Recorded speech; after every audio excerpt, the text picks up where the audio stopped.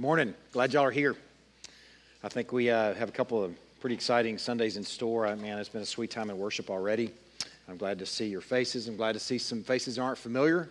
Just want to say welcome this morning if you're visiting with us. I know you've been welcomed already, but I want you to hear it from my mouth also. We really treasure having a few minutes with you. I want to say this too, and we often say this. I hope we say it nearly every Sunday. If you're just moving here or if you live here and you're looking for a church home and this is your only visit with us, and that happens. Okay, that's totally fine. You need to hear that from us. That is totally fine. What we're cheering for is not that you join this church, but that you find a church home and land. That's what's most important to us. There's some wonderful churches in our community, and we are cheering for the Bride in Greenville, Texas, and in Hunt County. So that's the thing that's most important to us. So if this is your one visit with us, know that we're cheering for you to land somewhere. Please don't join the population of people that live in this community that say they love Jesus but aren't part of a local church family. I'm going to be speaking about that for a large part of the morning. But please, I'm begging with you, this is my one appeal to you, that on your one visit, please land and know and be known. Welcome. So I'm glad you're here. The sermon comes in a minute. That wasn't the sermon. There's a little mini sermonette. But if you're visiting, though, and you're like, hey, I kind of like this place. I kind of like this people, which is cool, too. I mean, we welcome you, and we're glad that's a possibility as well. We think, we love being here. We're pretty glad that we're here. And if you're like, hey, you want to be part of this or you want to find out who we are, more about who we are, then visit that little welcome table on your way out, please. We'll put some information in your hand. We've tried to kind of capture in there who we are and what we're about. It's a pale version of being really with the people, but it's at least some information that you can look at between a few Sundays, hopefully, as you visit with us. So we're going to spend a few moments in prayer before we climb into the Word this morning. We're going to pray for our students. I'd like for our students to stand up again this Sunday. I'm doing it to you again. So students, stand up. Stand up. I know, man. It's like, when are we going to stop doing this? We're going to stop doing this in October. So between now and the end of September, every Sunday, we're praying for you. We're committing this month to praying for our students. Man, let me just tell y'all, my most difficult years in life, I'm 51 years old, were my high school years. Being a young person is not easy, and being a student is not easy. And sometimes you might feel like us adults look at you and say, get your act together. We've been there, we've done that, you'll be fine. But we realize life is not easy as a young person. And we're praying for you specifically, surgically, especially this morning. Y'all can go ahead and sit down. I wanted you to stand so we could see you. But we're going to pray specifically this morning for your context and your home and your school context, that you'll respect those in authority. Man, it's hard to bear the name of Christ well if you're being disrespectful in school and in home. I mean, it really is. You are submitting to authority that the Lord has placed there, even if they're not doing a great job, even if they're not doing it the way you think they ought to do it. You can still submit to them as you would to the Lord. Man, that's a great ministry and a great testimony to your classmates. Enjoy school. We're going to pray that you enjoy school and you spread joy, that you actually enjoy the context that you're in and enjoy people and enjoy what you're learning. That may be hard to imagine for far-fetched prayer, but God can do amazing things, so we're going to pray for that. We're going to pray also for that you'll be a grateful student, that you'll have this disposition of gratitude as you go about your day. And we're also going to pray for a people group this morning. We're praying for the Hijazi people of Saudi Arabia, 10.5 million people strong, 0.3% Christian. 10.5 million people strong, 0.3% Christian. They're in the news today, too. If you paid attention to the news, Saudi Arabia's in the news. They've had these drone strikes where they have actually bombed, I guess that's the term, half of the oil refineries there in Saudi Arabia. So their world has just been turned upside down. And we can pray the Lord will use that actually to bring the gospel to bear and to send workers to the field with good news of something better than oil. And we're going to pray for a local church. We're going to pray for C3 in Rockwall. Let's pray. Lord, first this morning we want to pray for our students. We are thankful for the stewardship that you've given us in the lives of young people. And Lord, we want to pray for just the hearts and the minds and the faith of our students, that you would guard their hearts in Christ Jesus. Lord, the kind of stuff that they're dealing with and struggling with from day to day, the things that seem small as you get older seem really big at that age, Lord. And we want to acknowledge that life is not easy as a young person and as a student. We want to just entrust our students to you and ask you, Lord, to just sustain them. Keep them close to you first of all. And then, Lord, we ask that you would use them in their context to be salty, bright, and aromatic, that they would be faithful.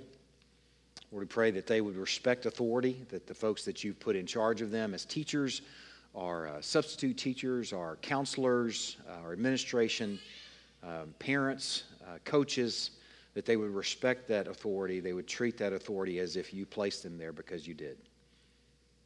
Lord, we pray that that would be a testimony not only to those who are in authority, but a testimony to their fellow students. Pray that you would bless them in that faithfulness. Lord, we pray for their attitude at school, that they would enjoy themselves, that they would have an attitude of joy, and they would be grateful as they go about their day, Lord. We just ask you to keep them close and give them things, just this disposition that would bring you glory first of all, but that would bless them as they flourish, as they go about their day, their weekdays, and trusting our students to you, Lord. We also want to pray for a people group this morning. We're praying for the Hijazi people of Saudi Arabia. Lord, we are praying for 10.5 million people, only 0.3 of which know you. Lord, we are asking that this 0.3% that know you would be vocal and bold and faithful in a world that's just turned upside down for them overnight. Lord, we pray too that you would send workers to the hard places like Saudi Arabia, that they would bring good news, the story of Christ. Lord, we pray that you would use these circumstances to advance your kingdom and reach this people. Lord, also we want to pray for another church in our community. We pray for C3 in Rockwall, for David and Whitney Ferguson. Lord, we are praying for their, first of all, for David and Whitney. Lord, I pray that you would guard their marriage and the challenges of ministry, that you would, that they would cleave to one another, that they would be strong and faithful, enjoying you together, that they would find strength in this union of marriage as it puts on display their union with Christ. Lord, I pray that their union with Christ would sustain all of the above, and that it would overflow to a sustaining, enduring, relentless, faithful work at C3 in Rockwall. Lord, we pray that you would bless that work to the students there, the many students that are coming and going from the nations that are gathering there, Lord, that you would connect dots and connect gospel to people and real lives, and that they would carry that with beautiful feet back home to their stories and their context and bring the good news with them. Lord, pray that you'd do something profound with these little short seasons that they have with students at C3 in Rockwall. We pray that you would gird that ministry as well with families that are part of the work there, that want to invest in these students, they want to invest in one another, and they want to be the bride even in a place that has a lot of transition, maybe especially in a place that has a lot of transition. Lord, we pray that you would sustain them in the work and bless C3 in Rockwall. Lord, we are entrusting this day and this people and this gathering to you in these next few minutes, and pray that you would be glorified and enjoyed. In Christ's precious name we pray. Amen. Christy was really pregnant, super pregnant. 2003, I didn't even tell her that I was going to introduce the sermon this way. 2003, it was the spring of 2003. We had just accepted, or nearly, actually came really close to accepting a position at Travis Avenue Baptist in Fort Worth. I was going to seminary there. Man, life was great. I was working for a recruiting firm. I worked out of the house, placing Marines, former Marines, in corporate jobs. It was really a nice setup. I drove a mile to the seminary. I drove a mile the opposite direction to church. And the church just made us an offer to do something we'd been doing the previous couple of years for free, to make it a full-time position for us. Like, man, that's gravy. Meanwhile, I met with a guy named Sam Douglas, pastor of a local church. In fact, he was pastor of Ridgecrest Baptist Church right down the road. I met with him in the spring, just a few weeks before this, I guess a couple of months before this June, July time frame, and hadn't heard anything from him since I met with him. He talked to me about church planting. He told me about Greenville. He told me about what was going on here in Greenville, and it sounded interesting, and I just wanted to pastor a church, so I showed some interest, but I didn't try and sell myself because I didn't even know what it was. Well, come July time frame, June, I guess, is toward the end of June, Daniel hadn't been born yet, but he was close. I mean, he was really close. He was so close, in fact, that when Sam Douglas called us to say, hey, we'd like for you to come out and take a look, we had just received the offer from Travis Avenue that very day, and we said, we're probably going to take this offer, thanks, but no thanks. And we hung up the phone, and it was probably Christy, I think, that said, we should know, or we should be able to at least see what we're saying no to. There's a lot of wisdom in that. I was like, that's a great point. So I called Sam right back, and I said, hey, can you fit us into your schedule tomorrow? So he said, I'll clear my schedule, come on out to Greenville. So this was June, I guess, 2003. We loaded up in the car. We were so close that Christy brought the video camera and rags. I think maybe I thought we needed bucket, water, and rags, but she brought the video camera in case we had the baby on the way in traffic, just venturing across Dallas. We're going to come to Greenville and have a baby in the car. Thankfully, that didn't happen, but we did get a chance to come out and see Greenville, and we came to this location. Really, we kind of drove around Greenville. He showed us around. We ate at a place called Caddy Shack, if you remember Caddy Shack was around. Yeah, man, we ate at the Caddy Shack, and that was a delicious sandwich or something. It was really good. We came over and visited this building and this facility. This building wasn't here, but that building was, this one right over here, and that was the worship center. And we walked in the worship center, and I remember he wouldn't even turn the lights on. We just kind of opened the back door of the worship center, and I looked in, and I was like, man, that's kind of quaint. That's kind of cool. It's kind of neat. He's telling us about the congregation at that point. The congregation's made up of 4 or 5 families, and a family might just amount to one person that were coming over from Ridgecrest to plant a church here at Crosspoint Fellowship. And Bethel Baptist Church, we inherited some of their previous members. Barbara Underwood is still with us, was one of the members of Bethel Baptist Church, and she's still with us to this day, thankfully. Yes, Barbara. Yeah, it's pretty sweet. I mean, so here we were. Okay, we said we came out, we saw this place, and we saw the facility, and I met Jeff Collins. Some of y'all know big Texas Ranger Jeff Collins, and he hugged me so hard he broke a couple ribs. He didn't even know me, but between meeting Jeff and seeing what was here, we said, well, let's go do this thing. Let's do this thing. In the process of moving out here, we began to do some research. Thankfully, we didn't do too much research early on. We may not have come out, and I'll tell you why. Okay, Greenville's a great place to live, but I'll tell you why. Our research found that as we studied, we went to the Chamber of Commerce website. We looked at the Chamber of Commerce website, and there were 98 Christian churches serving this community at that point in 2003.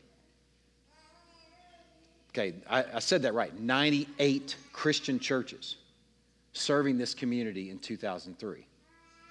Okay, I'm just going to tell you right now, if you're just thinking about you're going to go do something new, like say you're going to start a business or something like that, ideally you're going to do your research and you're going to look for a place where there isn't what you're bringing. You're going to try and find a niche. There's a word for that. Find a niche where you can sort of fit in somewhere where they need what you're bringing. If you find a community that doesn't have any dry cleaners and you have some skill at dry cleaning, that's a great place to start a dry cleaning business. Okay, so in business terms, we're like, man, this is kind of foolish. Now, thankfully, we're not a business, but we are thinking, is there really a need for us here? What is our niche? What do we bring? What would we bring to Greenville that isn't already here times 98? I hope you would want us to ask that question. And in this little season that we're in as a church, between this Sunday and next, and what we're doing a month from now in membership renewal, we should all ask that question. Why are we here? What's our unique fingerprint? So we asked that question. Why in the world are we here? What became evident to us over time as to what I think is maybe one of the most, and maybe the most important reason that we're called to plant here, we were called to plant here in 2003, was because we live in a community, and I'm going to explain this in a moment. It's a nice community with nice folks, most of them, okay? And most of whom say they have an affection for Jesus, but are not a meaningful part of a local church. It's a unique community of nice people in a nice community that think Jesus is nice, but have no use for the church. Scott and I, the first few years we were here, we spent part of our workday, nearly every day, visiting homes that were south of I-30. We visited we had a map that we kept on that back wall back by our offices, and we colored in the streets that we visited. Now, granted, it was a little bit biased because we're visiting during the day, so we're catching people that are at home watching the soaps, or maybe home for lunch or something like that. So it's a little unique population, but we did get a little sampling, at least half, the southern half of our community, almost every home south of I-30, and visiting with these words. We encouraged them, first of all, to visit our church if they weren't part of a local church. We said that in 2003. We've said it ever since. That's the message we say now because we're not in competition with other churches. We don't want to draw people away from other churches, meaningful connections to other churches. If you're not part of a local church, we want to invite you to come visit our church. In doing that, in passing out cards and meeting folks, we found this theme that emerged where people said, we asked them, are you part of a local church? Well, no. I was saved in this VBS over here when I was 6 or 10. I was baptized when I was a teenager at this camp over here at this church. I was married in this church. Were you part of a local church now? No. I mean, it was shocking. It was shocking. The incidents, the number of times that we had that conversation with people.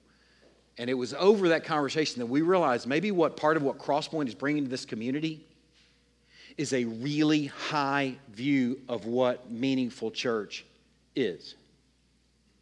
It may seem like a small matter, because if, first of all, you're dealing with a nice community with nice people, right, who feel like Jesus is nice. You're dealing with the people that you work with, that you live beside, will say, I like Jesus. In fact, I love Jesus.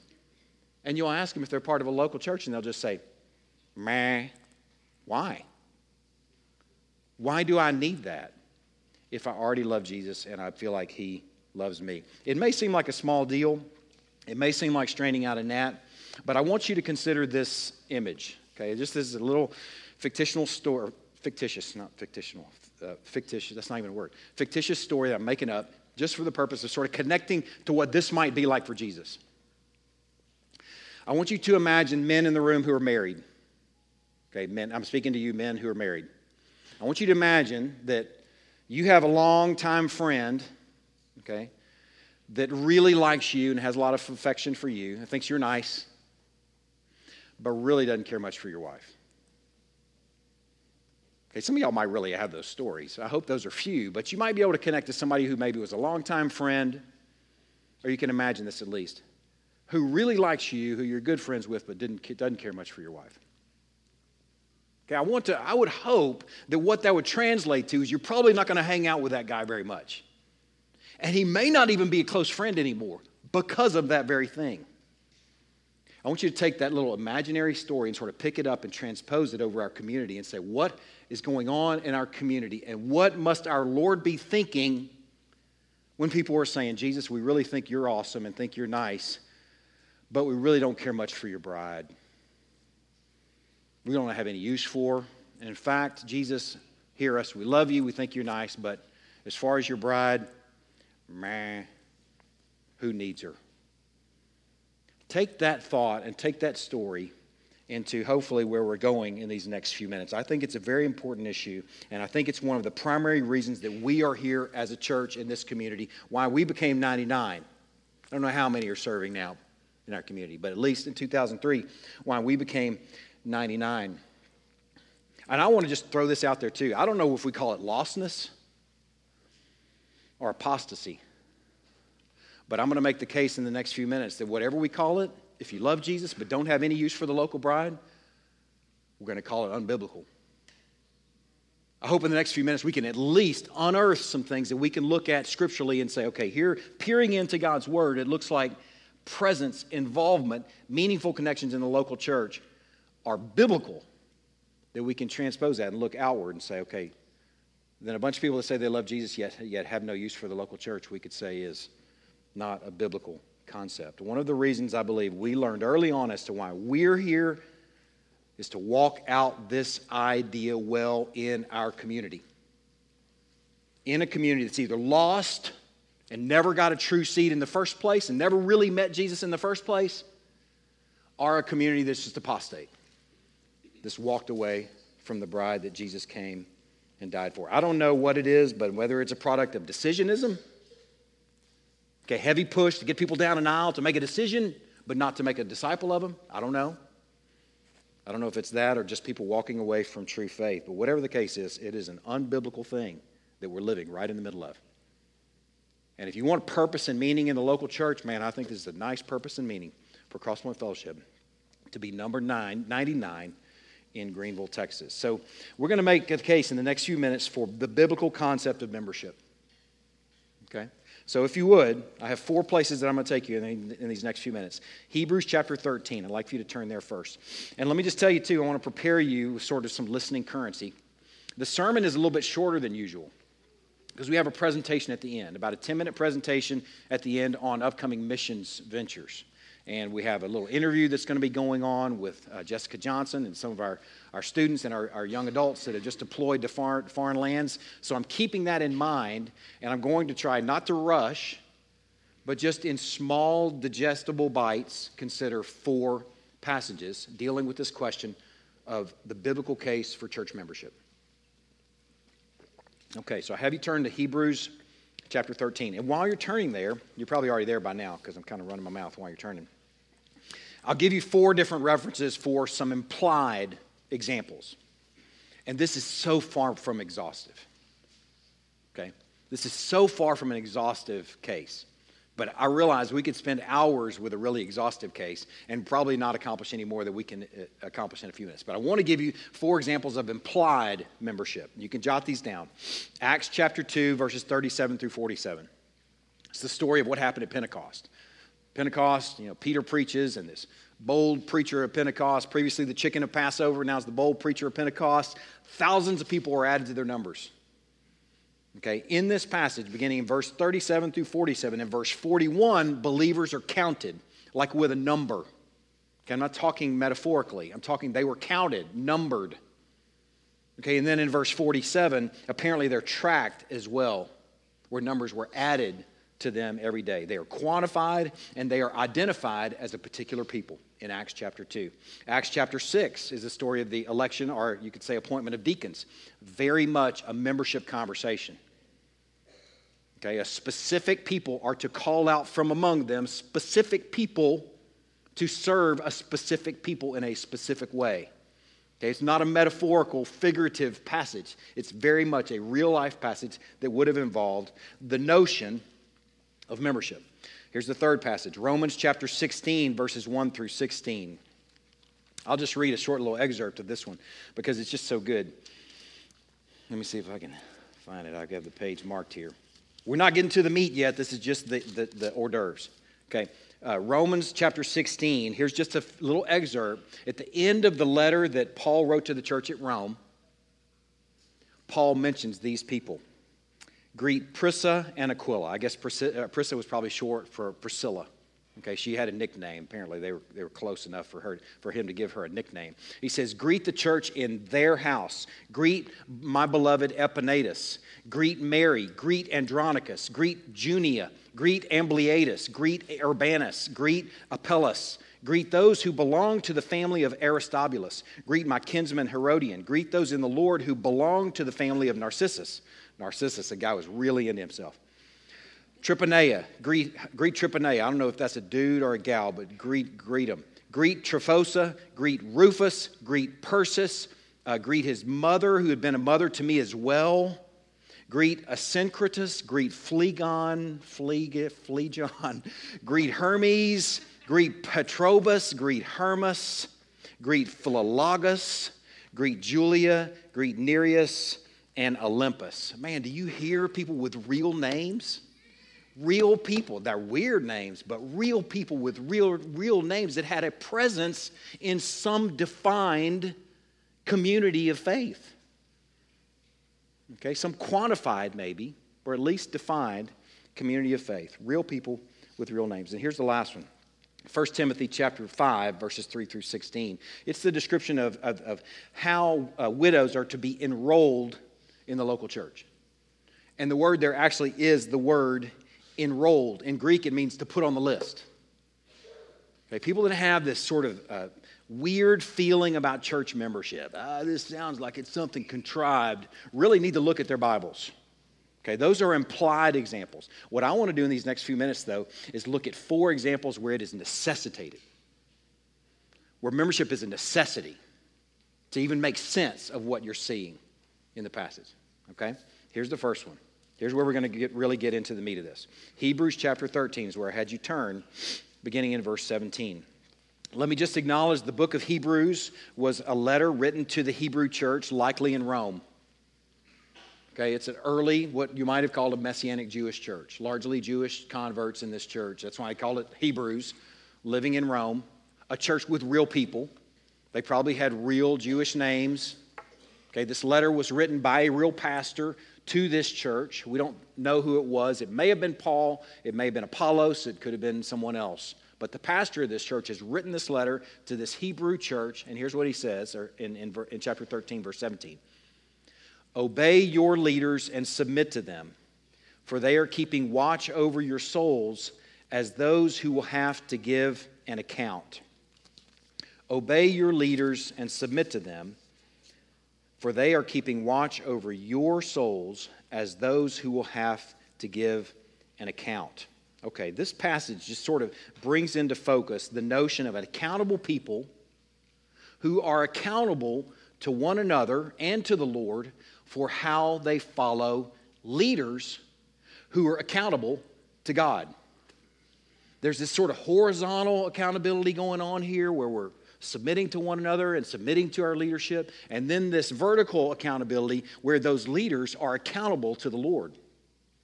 Okay, I want to just tell you, we've been doing this thing 16 years. I'll tell you, it's 2003 that we were called out here. There's some fellow pastors that can identify with what I'm about to describe to you. There are nights, there are mornings, there are noons. There are days when I'm driving, when I'm doing nothing, when I'm doing everything, where your faces and your names and your circumstances and your walk and your marriage and your parenting and your student experience and your health are right here for me. Right here for me. Because I'm going to be answerable to my Creator for your lives. I'm not talking an ownership. I'm talking a responsibility. A responsibility where you are dear. You are dear in a way that I care about you deeply. And I'm not alone. A group of pastors here that care about you deeply and will be accountable to the living God for this little season that we've had together that we have stewardship over. It's another little window for you to get at what I'm talking about. It's in 1 Peter. Beautiful passage, an encouragement and a challenge for every pastor. Don't turn there, just listen. I just have 4 places I want you to turn. Just listen to this. I exhort the elders among you, / pastors. I exhort the elders among you as a fellow elder, this is written by Peter, and a witness to the sufferings of Christ, as well as a partaker in the glory that's going to be revealed. Shepherd the flock. That word shepherd is synonymous with feed and tend. Folks, there's somebody, if you be like, man, I don't really know about this membership thing. To me, what membership says is, it's who I'm going to be accountable for. It's who's right here. Are there other people outside of our church that are right here? Absolutely. From time to time? Absolutely. As the Lord brings people across my path. But on a daily basis, as one of your shepherds, you are you right here. I want to tend to you. I want to feed you. I want to shepherd you. Shepherd the flock of God that is among you. Your responsibility there. Exercising oversight. That word oversight means looking upon, caring for. Not under compulsion, but willingly as God would have you. Not for shameful gain. There are plenty of other places to go and do things if you want. If you're in it for shameful gain, this is not it. But eagerly, not domineering over those in your charge. The word there in Greek actually means those that are your portion. Man, there's some things, some concepts that necessitate the notion of membership. And this pastoral concept, this shepherding concept, this oversight concept, this responsibility to follow those that the Lord's put over you. We prayed for our students earlier, and some of you parents are like, yeah, man, thankful. That's a good prayer. Well, now I'm talking to you. That you follow the pastors that have been given to your local church, as they have to be responsible and accountable to the living God for how you've moved. The concept of membership is necessitated in this concept. I don't know how else you could do it. How else would you even identify those in your charge except by something called membership? And it says, but being examples to the flock, is the way that passage ends. Man, I think here you see leaders that have to ask the question, who am I accountable for? Membership does a nice way of giving some shape there. It also says, for you as part of this body, who am I accountable to? Who are my pastors? Who am I accountable to? Okay? I don't know how you would accomplish this at all without a defined membership. I think that's part and parcel to this concept. Church membership is an accountable people who are accountable to accountable leadership. Okay? You see that? Church membership is accountable to accountable leadership. Okay, here's the second thing. I told you we were going to be brief with each of these. Here's the second passage. Turn to Galatians chapter 3. These actually move in the direction of my favorites. The first one, I mean, they're all my favorites because they're wonderful, wonderful truths, but we're going to end with my super, amazing, all-time favorite. We're moving there. We're getting there. Galatians chapter 3, verse 1. The book of Galatians was written to the churches of Galatia. It says over there in verse 2. These are my people, the Gauls. This is where the Celts came from.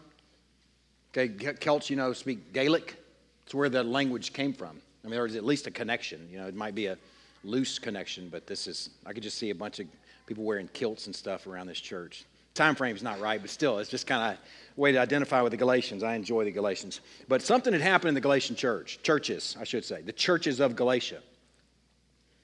They'd been bewitched. Somebody had fooled them into believing the gospel plus something. Okay, it says in chapter 3, verse 1, "O foolish Galatians, who has bewitched you?" To try and make sense of what actually happened, you can look over in chapter 1, verse 6, just right across the page. Paul says, "I'm astonished that you're so quickly deserting him who called you in the grace of Christ and are turning to a different gospel. Not that there is another gospel, but there are some who trouble you and want to distort the gospel of Christ." The way they wanted to distort it is by adding something to the gospel. That the gospel actually meant grace plus, in this case, circumcision. That you had to be circumcised and you had to walk in grace. Which, if you add anything to grace, it's like trying to add something to an egg in the shell. I mean, it's not a great example because it's still an egg. It's just a broken egg. But grace is gone. There's no grace if you're adding any sort of work to it. And Paul says, you guys have been bewitched. Now follow me with this. In verse 8, he says, "But even if an angel from heaven should preach to you a gospel contrary to the one we preach to you, let him be accursed. As we have said before, so now I say again, if anyone is preaching to you a gospel contrary to the one you received, let him be accursed." Now let me just connect you to this concept. This "you" in this passage, who has bewitched you, is speaking to congregants. It's speaking to... think of some Irish names. I'm on the spot. I need to have some Irish or Scottish names. They're coming from every direction, but I can't hear them. But just imagine these Scottish names sitting around the room. And they're sitting around the room, and who's bewitched you? I've been bewitched? Yes, you've been bewitched. You, the congregant. The point I'm making here is that you, the congregation, have the responsibility to guard the message. To guard the truth. Last fall, this was a big part of our conversation in the Congregational Authority series. You not only have the authority, you have the responsibility to guard the message. So who's you? It's the membership. And who's the one who's doing the preaching? Well, ideally, it's part of the membership. It's someone that's accountable for what they're saying. You understand what's being said here? Paul's saying, if anybody shows up and preaches a gospel that's contrary to what I'm preaching, then let them be accursed. Who's doing the cursing? It's the you. Who's the you? It's the membership. Who's the accursed? Well, ideally, it's part of the membership. That's why we guard this pulpit very closely.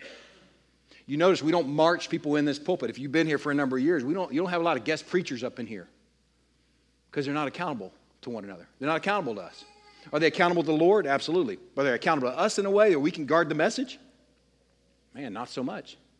We've had a few guest preachers over the years, but it's been rare. And the reason that we do that is because we're guarding this pulpit. And we want to be, I'm telling you right now, I want to be accountable to you for every word. Test what you hear from this pulpit. You have a responsibility to do that. I don't know how this concept can even be applied apart from membership. People that visit Crosspoint, let me just tell you right now, if you're visiting and you're in that spot where you're like, maybe I'll just kind of visit for a while and maybe I'll join at some point, or maybe I'll just visit indefinitely and never join. If you have some thoughts about the content of a sermon that you hear here, I'll totally hear it. I mean, in fact, I want to be approachable. I invite that. If you're visiting, like, hey, what did you mean here? Please reach out. That says you're listening. That's a compliment to me. That's not an insult to me. But in terms of accountability, I'm not accountable to you. But the membership, that's a different matter.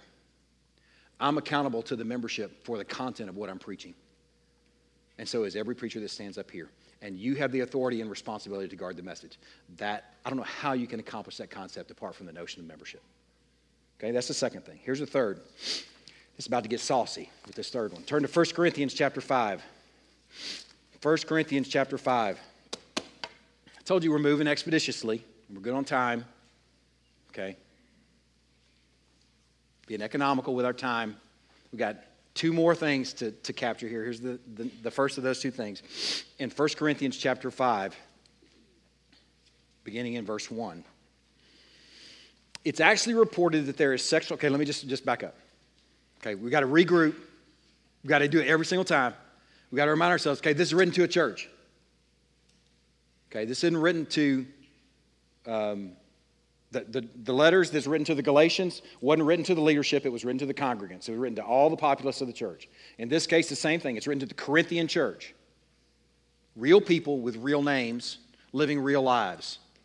And in this case, you're going to see doing something pretty heinous. Okay? All right, let's look at it. Chapter 5, verse 1. It's actually reported there is sexual immorality among you. Okay, you as the church, of a kind that's not tolerated even among pagans. For a man has his father's wife. Okay, what he's talking about here is some guy has a sexual relationship with his mother-in-law. Okay, let's really climb into it. He said, man, that's pretty vile. That's so vile that even pagans, even people that are unbelievers would go, ugh, that sounds like bad news. I can't believe that's going on. And he says, and you, Corinthian church, are arrogant. Ought you not rather to mourn? Let him who's done this be removed from among you. For although absent in body, I'm present in spirit. And as if present, I've already pronounced judgment on the one who did such a thing. When you are assembled, man, just the language here. I don't know how someone can be so averse to the notion of membership where they can't see membership all over the pages here. All the yous are the local church.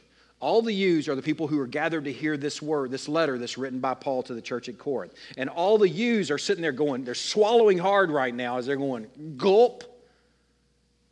Paul is getting all up in our trash because we get this guy that has a relationship with his mother-in-law, and not only have we not done anything about it, we've been arrogant about it. And Paul is getting in our face. That's what's going on here.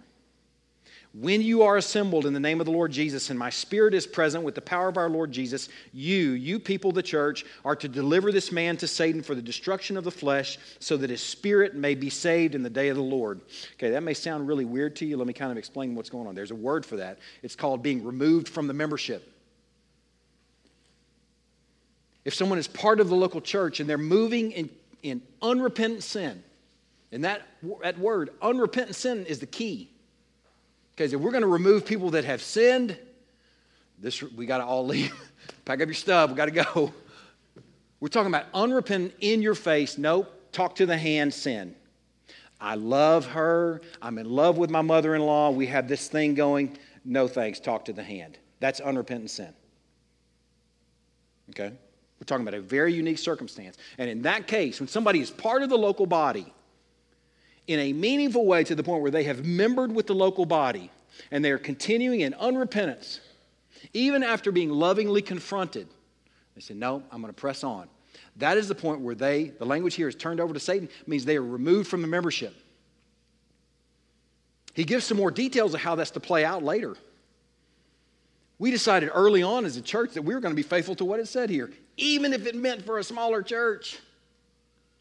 Even if a lot of people in our community might go, that sounds really weird. Even if some people might say, that sounds ugly, because it's not. It's actually loving. If you can see what's going on in that passage, you're to deliver this man to Satan, remove him from the church for the destruction of his flesh, so that his spirit might be saved in the day of the Lord. It has a bigger picture and a bigger focus than the person in the immediate sin, and it's hoping that this really hard thing of being removed from the church might be what the Lord brings to awaken this guy, to drag him away from this sin so that he actually repents eventually and is saved. We're talking about their eternal destiny is at stake. Man, it is a massive, massive issue. So here's what Paul says. He says, your boasting's not good, Corinthians. Do you not know that a little leaven leavens the whole lump? Cleanse out the old leaven that you may be a new lump as you really are unleavened. This is sort of the motivation for removing the person that's continuing on in unrepentant sin in your church. For Christ, our Passover lamb, has been sacrificed. Let us therefore celebrate the festival not with old leaven, the leaven of malice and of evil, but with unleavened bread of sincerity and truth. I wrote to you in my letter not to associate with sexually immoral people. I wrote you, and speaking of some previous letter, there's a pre-1 Corinthians. There's a, like, what it would be, Alpha Corinthians or something. Some letter that we don't have. Paul says, I wrote to you not to associate with sexually immoral people, but not at all meaning the sexually immoral of this world or the greedy or swindlers or idolaters, since you would have to leave this world. You have to get on a spaceship. Don't be surprised when somebody's sexually immoral or greedy or a swindler or idolater at the workplace if they don't know the Lord. Of course they're going to be. He didn't say don't associate with them, but look what he does say. You would need to go out of the world. This is what he says. But now I'm writing to you not to associate with anyone who bears the name of brother if he's guilty of sexual immorality or greed or an idolater, reviler, drunkard, or swindler, and is moving in unrepentance. He says don't even eat with such a one. For what have I to do with judging outsiders? Is it not those inside the church whom you are to judge? God judges those on the outside. Purge the evil person from among you. It is necessitated in this concept. This thought of removing the evil person from among you. Well, who's you? Who's you? Who are those on the outside? Who are those on the inside? The concept of church membership beautifully defines that and draws those lines. And I want to say this is while I'm talking about this topic, and since we're talking about membership, I don't even know what I'm capable of.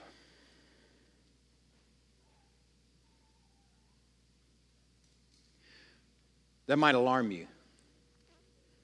Because you might say, I don't know if I like the thought of my pastor being capable of terrible things. Do you think I would be the first pastor that would have fallen to some terrible sin that drew him away from the faith in the church? If that were to happen to me? I don't even know what I'm capable of. Given the right circumstances, given the right amount of fatigue, given the right amount of strain, given the right person or the right opportunity in the right moment, I don't even know what I'm capable of. Membership means I'm submitting that is hopefully is those thoughts that I just shared are hopefully thoughts that we all share. And it's a room full of people that saying membership means that we're going to submit ourselves to someone watching our back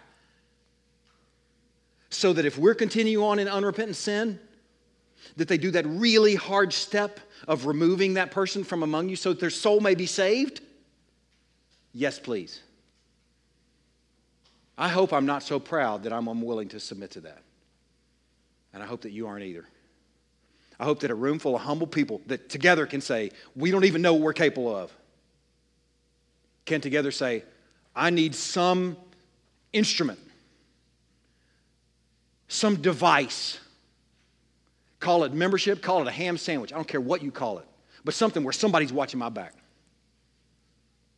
Where somebody will confront me in love and say, brother, this is not okay. Remember your baptism. Remember who you are. Remember whose you are. Can I help you away from this sin? Can I be your teammate in this? That's loving. That's caring for your brother and sister in Christ. Man, I don't care. Like I said, call it a ham sandwich. I want it. I need it. Our community needs it. The last one is in Ephesians chapter 4. As you're turning there, let me just make this appeal. Our community needs this. We become an unloving bunch, an uncaring bunch if we think, well, our neighbor, our workmate, or our friend, at least they love Jesus, but they're not part of a local bride. If you're seeing things here that are coming off the page that are like, oh, these necessitate church membership, and you live with and work with and talk with and are friends with people that are like, meh, and you don't engage them with this, then you're missing out, I think, on the purpose of a large part of the reason that Crosspoint Fellowship in Greenville. And two, you're saying, what we agree over here is important is not a strong enough agreement that I'm going to take it into the workplace, that I'm going to at least hand you a copy of the sermon. And can I talk with you about this at some point in the future? Can you consider this, brother, friend, neighbor, workmate, because I care about you and I care about your soul? Here's the last one. Man, this one's so dear. Ephesians is just such a gorgeous, wonderful letter written to a church like the others. I mean, realize we're sort of living the answer. We're studying 4 different passages that were written to local churches that you wouldn't hear unless you were part of a local church. I mean, you're not even going to hear the letters being read unless you're gathering with a people. Okay, but here's the fourth one. All right. I hope I hadn't spent my currency before this one. Have I? Have I? I hope not. Okay, I see some people shaking their head. Some people falling asleep. No, nobody's falling asleep. Some thumbs up. All right. Okay, this is the sweet spot right here. Ephesians chapter 4. And I'm just going to look at the first 16 verses. And I'm just going to read through, and I'm going to call a little bit of attention to the singular words and the plural words. And I'm going to help you connect the dot there, and why that matters. Okay? Ephesians chapter 4. I, therefore, a prisoner for the Lord, urge you, plural. Okay, you guys. If we want to put it in like Valley Girl, you guys. Or we put it in country term, y'all. All y'all, youans. It's plural for you. Whatever you got to put in there to see it. Paul says, I'm a prisoner for the Lord, and I'm urging y'all people to walk in a manner worthy of the calling to which y'all, all y'alls, have been called. With all humility and gentleness, with patience, bearing with one another in love, eager to maintain the unity of the Spirit, of the bond of peace. There is one body. Okay, y'all see that? That's singular. Okay, I'm going to make the point with this. I want you to see that. There's a bunch of y'alls. There's all y'all, each of y'all. You're going to see each in here too.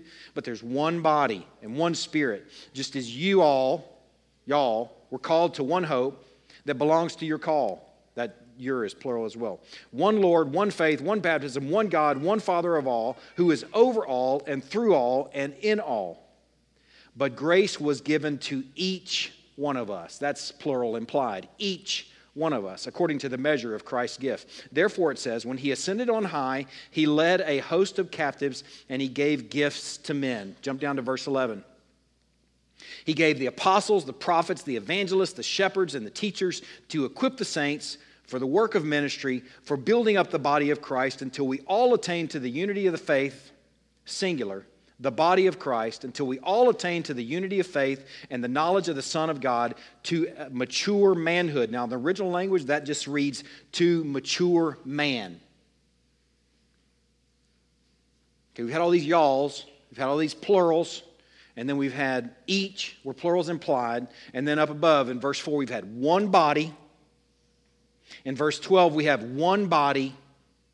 And later on in verse 13, we have to mature man. Okay, I want you to think about like a man. I want you to visualize a man, okay, at this point, like a real man. All right, I'm emphasizing this because I want you to visualize this, like a real person standing here. Got muscles, legs, hairdo, a real man. Okay, standing there. To the measure of the stature of the fullness of Christ, so that we, there it is plural, may no longer be children tossed to and fro by the waves, carried about by every wind of doctrine, by human cunning, by craftiness and deceitful schemes. Rather, speaking the truth in love, we, there's plural again, are to grow up in every way into him who is the head, into Christ, from whom the whole body, singular, joined and held together by every joint with which it's equipped, when each part, there's plural, all these different parts, hand, foot, hair, eyes, teeth, working properly makes the body grow so that it, singular, builds itself, singular, up in love. Okay. That might seem really weird that I spent all that time on that, but here's the point. There's some things here, some plurals that are alluded to, this many, this all, this you, this each of you, each part. Just envision these things like the dust of the earth, like God taking dust of the earth and then gathering it up and forming it together and shaping it together in this man called Adam, and then blowing the breath of life into it. That same image, but think about it in terms of the church. And instead of the breath, or he's blowing life that we're respirating right now, the air that he's breathing into the body that's called the church is the Holy Spirit, made up of a bunch of the dust of the earth. Like envision a real body and real organism called the church. Okay, now here's where I'm going with this. This concept of the church being members and connected to one another in one body. The church is an organic experience that involves connectedness and engagement and interface and dependence, like the human body interacts with itself. Right now, there's all kind of things going on in you. There's blood pulsing through your veins. There are nerves that are telling you you're tired of sitting. There's stomach that's saying, I'm kind of hungry. There's knees that are bent. There are arms that are folded. There are hands that are turning pages and are making notes. And they're all interfaced and they're all connected to the point where if you try and separate them, then they don't even work anymore. This is the image that Paul uses here for the church. I don't even know how you could even do this without the concept of membership. It's a connectedness and an interdependence and an inter-involvement that is beautifully illustrated in the human body, in a healthy man, where everything is working properly, where everything is doing its part. I want you to just think about this. The concept of church membership. You need to know you can depend on your feet, don't you? Anybody else ever have this? Like you sitting, you crossing your legs at your desk or something, and you go to get up, go get a cup of coffee, and you go take a step and just hit the ground because that guy fell asleep on you. That guy's not working anymore, man. You need to know that all that work is, you can depend on it, right? Your feet need to know that your eyes are doing their job, right? Anybody ever stubbed their toe? Yeah, man, my eyes, they're on the same team. I'm on the toe team up here. Man, they're all connected. If you don't have all that stuff connected, you're going to get hurt. You're not going to be able to function. The foot needs to know that the eye is watching where it's going. Membership is a way to say, here, I'm here and I'm doing my job. You can lean into me. Membership is a way to say, I'm looking where we're going. You can trust I'm going to do the best I can that you don't get stubbed down there. Right? Membership is a beautiful picture of this concept. Without it, without the notion of membership, I think what you end up with is a bunch of prosthetics. Right? A bunch of hollow prosthetics made out of wood, plastic, Kevlar, carbon fiber. I don't know what they're made out of. But they're not innervated. There's no blood flow. I mean, it might be functional, but just barely. And we live in a community right now, Crosspoint Fellowship, of prosthetics.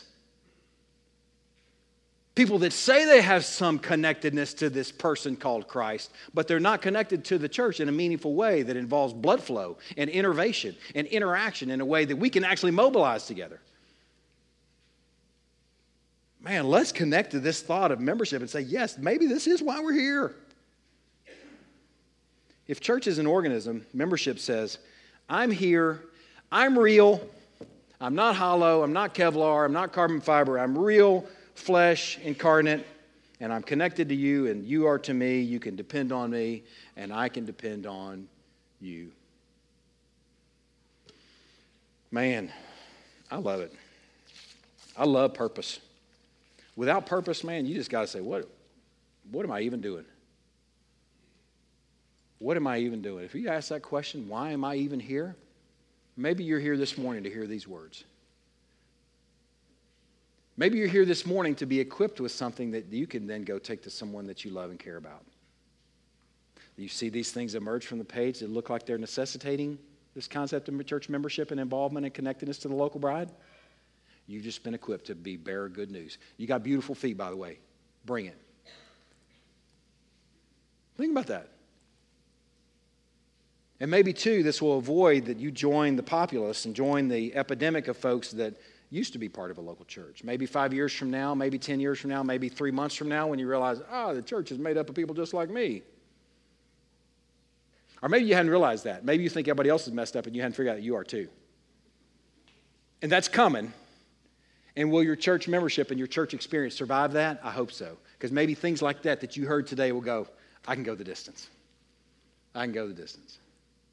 Because church and membership and involvement and connectedness to the local body matters. We live in a community that has largely neglected the bride of our Lord and Savior.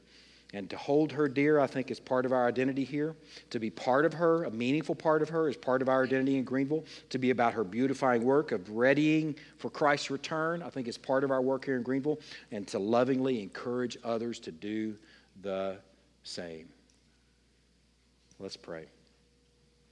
God, we are thankful for these few minutes that we've had together. We're thankful for your word. We're thankful for these windows into this concept and this notion, this conversation of membership, Lord. We are thankful that you enroll widows, that you count heads at Pentecost, that you have a real connection to real people with real names, funny names, and normal names, and everybody in between. We're thankful that you've gathered us up like the dust of the earth and breathed the life of the Holy Spirit into this body and bride called the church. Lord, we celebrate these truths today. We pray that we'll be faithful, even if it's 20 of us. That we'll be faithful to be who you've called us to be in this community. Lord, we are entrusting these great truths to you to work in us and asking you for that, for your glory. In Christ's name we pray. Amen.